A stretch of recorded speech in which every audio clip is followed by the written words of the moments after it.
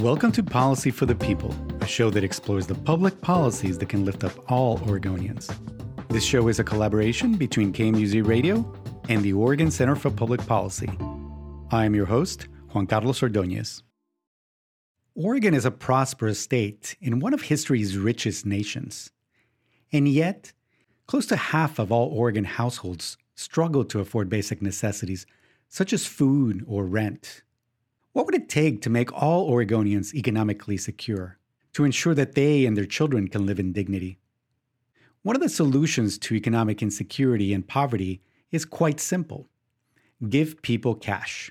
Make it so that everyone has the resources to meet their basic needs. The idea of confronting poverty by directly providing families cash is not new.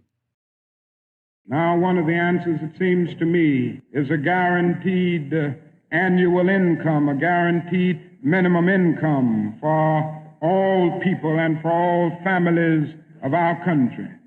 Martin Luther King Jr. fought for a guaranteed income.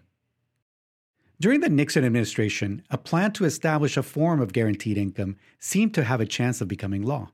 The legislation, however, ultimately failed.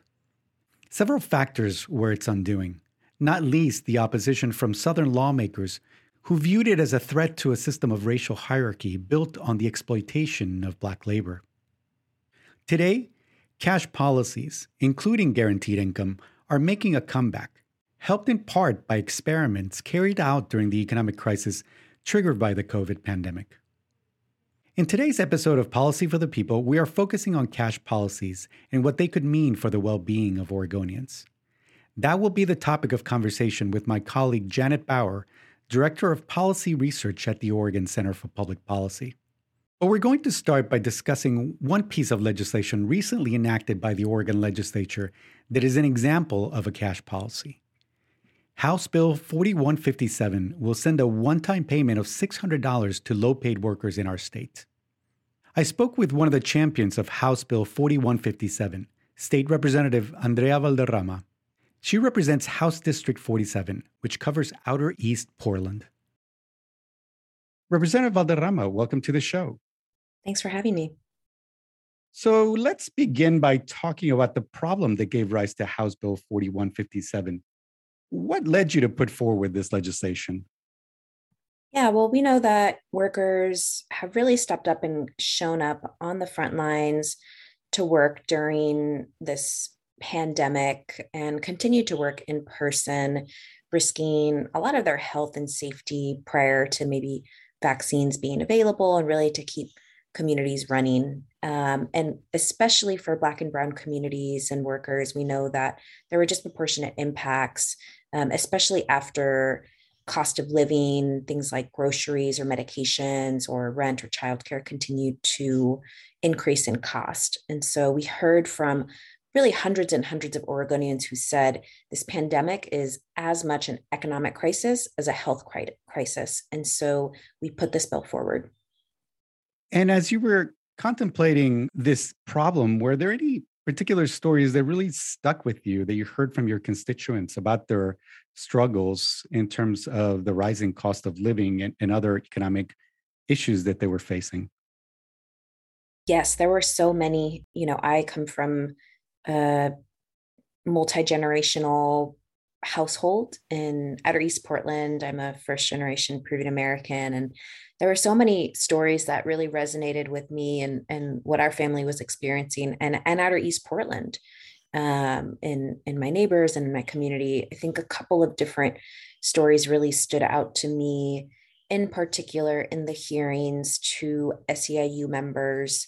One woman, Berta, who talked about how she, as a janitor, was really scared about cleaning offices, cleaning and sanitizing other spaces, not knowing the risk that would have on her family or her own health, and yet the need to continue to pursue this work for the resources to, again, pay for things like childcare or rent. I come from a family of day laborers, of janitors, and that was particularly moving to me to hear. I also remember hearing a story from Veronica, who was a food service worker, or I think currently is in a school district, and who talked about how she left her position and needed to rely on food boxes. And that was very similar to my own story, leaving the workforce in 2020 to transition my own daughter into online learning.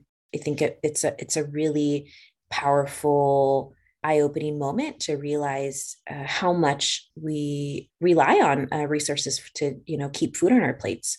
Those were just a couple of the stories that I remembered from, and hearing directly from people about how impactful this check and these resources could be.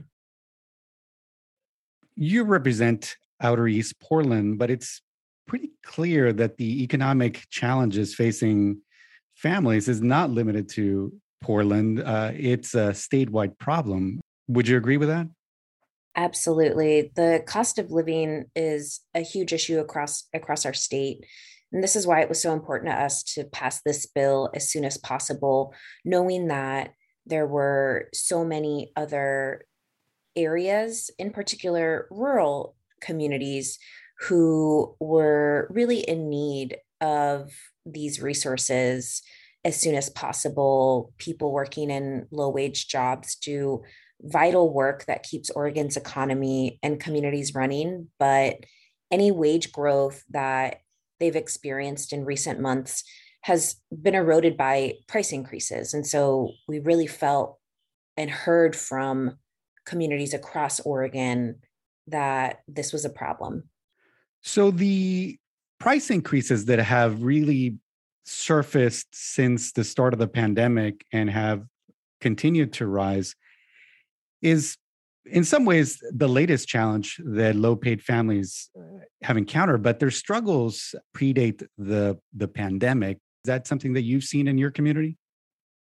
Outer East Portland is a good example of how the pandemic really exacerbated a lot of pre-existing inequities, economic inequities, educational inequities, access to education and healthcare.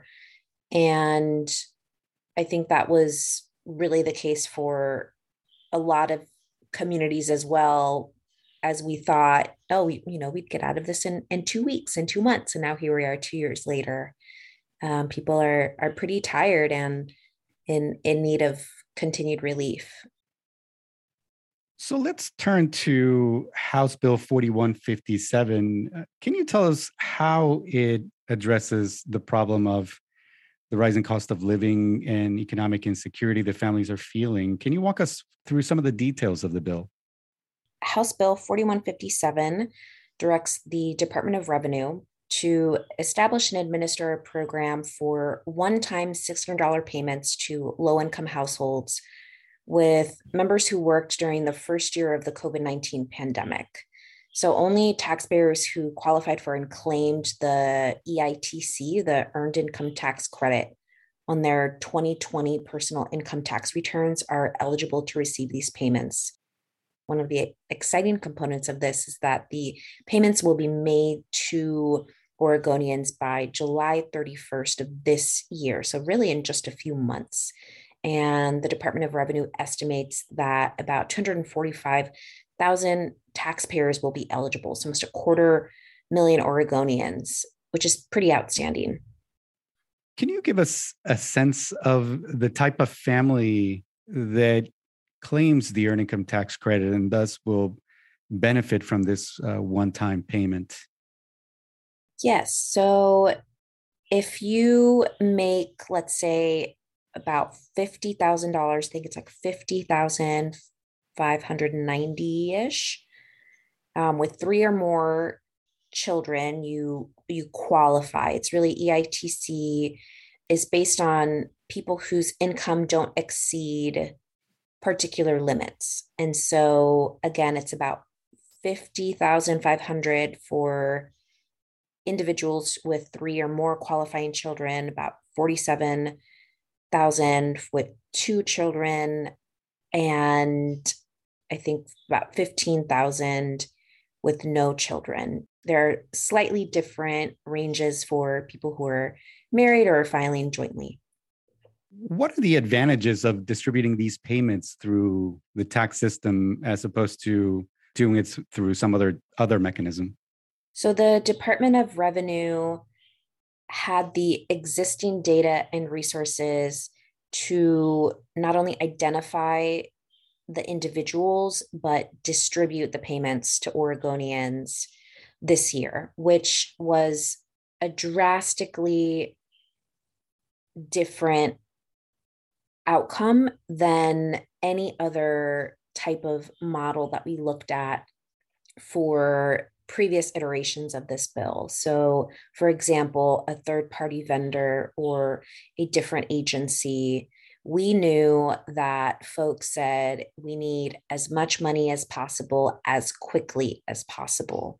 And going through the Department of Revenue, where folks did not have to apply, where they could automatically receive payments, was the best way, the most effective way to get these resources to folks as quickly as possible. So that's what really we felt was a phenomenal advantage of working with the Department of Revenue. The $600 payments are one-time payments. What is the reason for the fact that it is a one-time payment? So we've seen ARPA dollars similarly being used by other states like California. I think they had the Golden State Stimulus, or other states like New Mexico and Maryland and Colorado. These funds do have a expiration date, so to speak. So we do have to spend them by next year. And again, we wanted to make sure that folks were getting the resources as quickly as possible. So we landed at the one-time payment in just a few months. That being said, I certainly know that there is more economic need, much more need across Oregon than we could solve for with this one bill. And for the listeners that may not know, the funds that you're referring to are federal relief funds that were enacted in March of 2021 by Congress, right? Yes, that's correct. So long term, what do you think Oregon ought to do to improve the economic security of its people? As a first generation Peruvian American here in Oregon, I think one of the strongest economic barriers for me was in higher education, or in my pursuit of higher education. So really looking at things like tuition, or even, free tuition or much lower tuition, access to higher education, making sure that folks who are wanting to pursue both CTE, career readiness, and higher education have viable paths to do that, I think would fundamentally improve economic security of all Oregonians, and especially immigrant, refugee, or BIPOC communities. I do think there's something to be said also about more equitable taxing structures and really looking at the top 5%, right, that continue to have significant tax breaks, while a lot of working class, middle income communities don't get the same benefits. And then, I would also love to explore other creative ways that we can provide resources and economic stability predominantly to moms and parents. So whether it's things like childcare or some sort of, universal basic income for, again, folks who are most in need. But I would say just most importantly, it's really about listening to Oregonians and what the need is, right? And really making sure we're putting people before policy, so that we're not continuing to make decisions that we as electeds think are the best, but that we know for sure meet the needs of what our constituents need. That was State Representative Andrea Valderrama speaking about House Bill 4157, which will provide a one-time payment of $600 to low-paid workers in Oregon.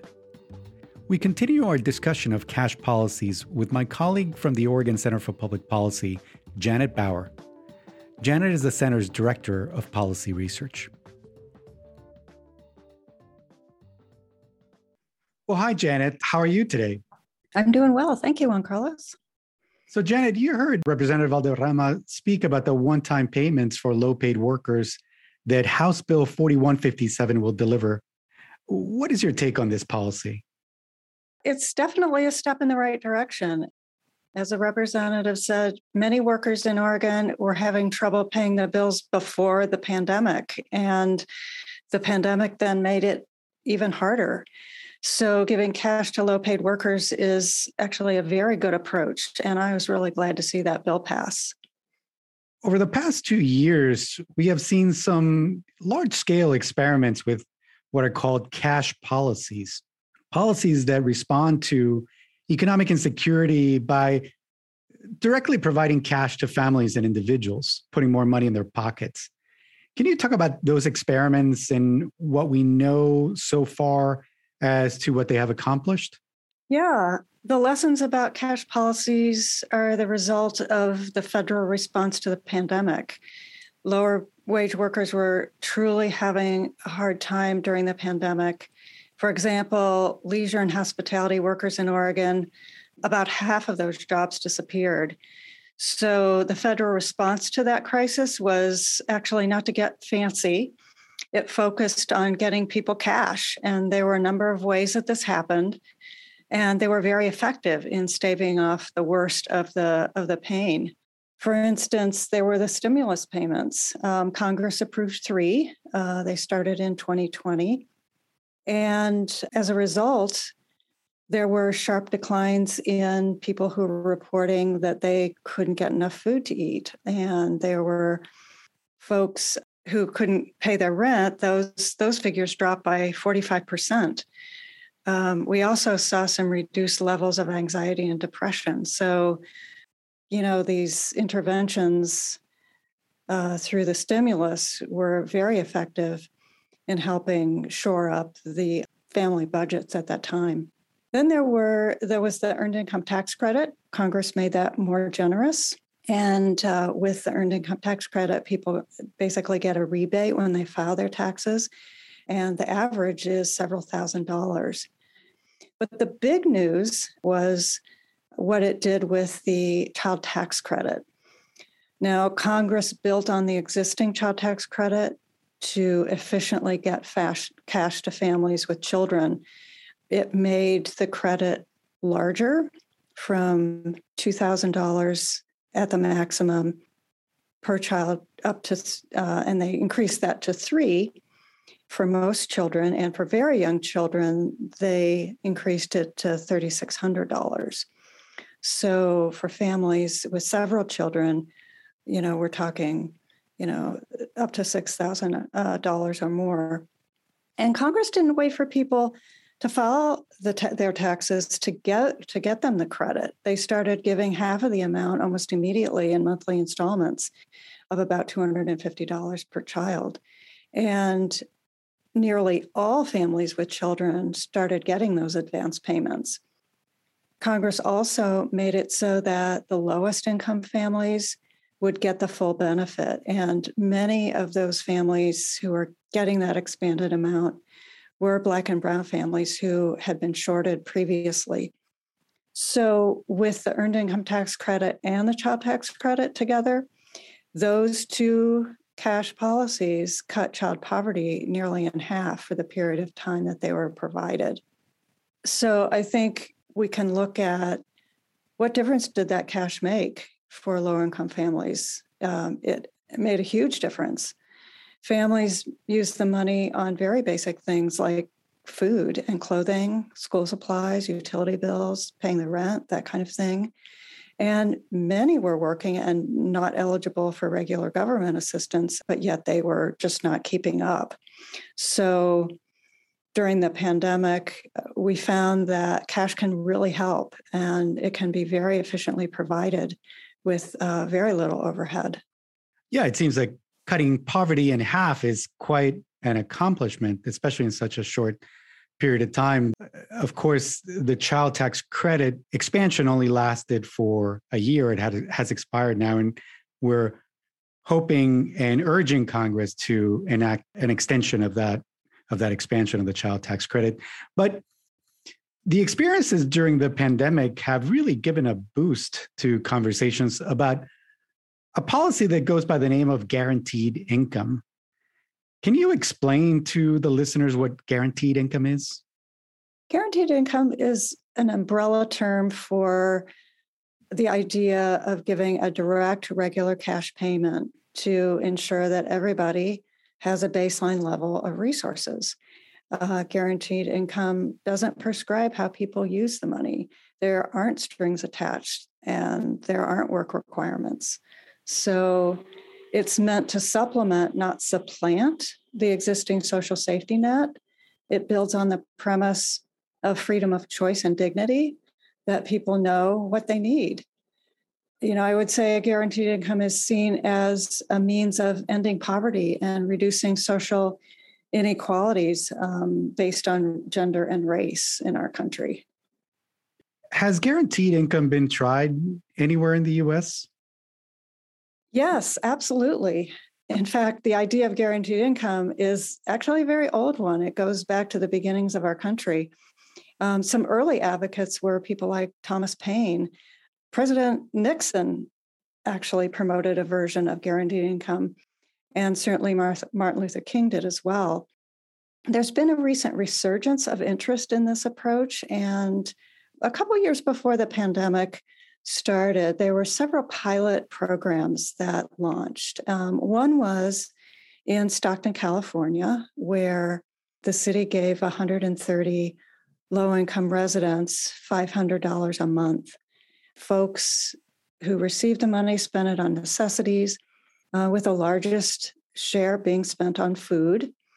There was another pilot in Jackson, Mississippi, and it was targeting low-income Black women, and that pilot has expanded. And both of those have generated some really helpful evidence about the positive role of supplemental cash provided to low-income families. There's now an organization called the Mayors for Guaranteed Income, and there's about 62 mayors now participating, and they support the idea of a federal guaranteed income. I think in the meantime, since the pandemic started, there have been quite a number of additional pilots that have been launched throughout the country. And the goal is to gain some information and understanding about how best to structure the programs and what their benefits are. I think spurred on by the power people saw in the federal pandemic response, there certainly is much more interest right now in learning about how guaranteed income can address some of our present day, really serious social challenges. Critics of giving people cash, giving struggling families cash with no strings attached, say that this is the kind of policy that will make people not want to look for work. What does the evidence say on this point?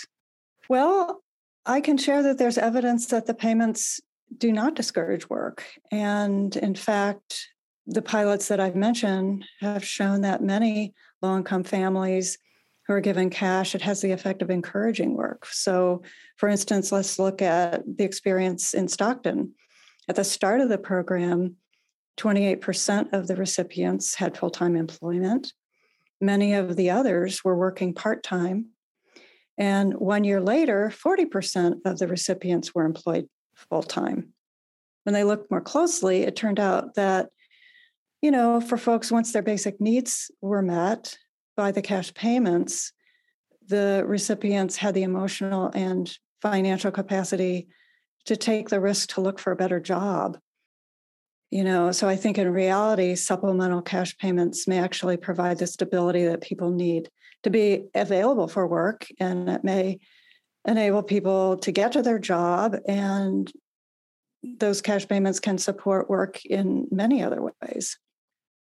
So cash policies, it looks like, in fact, make it easier for people to get a job and stay employed.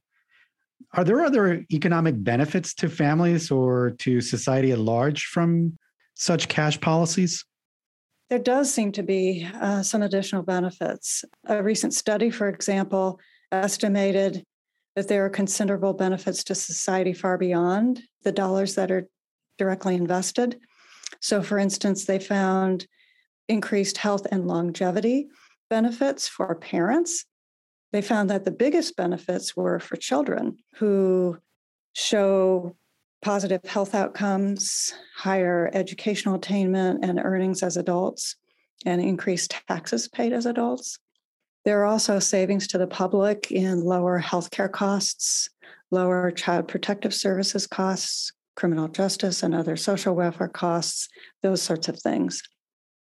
So all around, a tremendous gain for society, for the nation, that can potentially come from cash policies, it seems.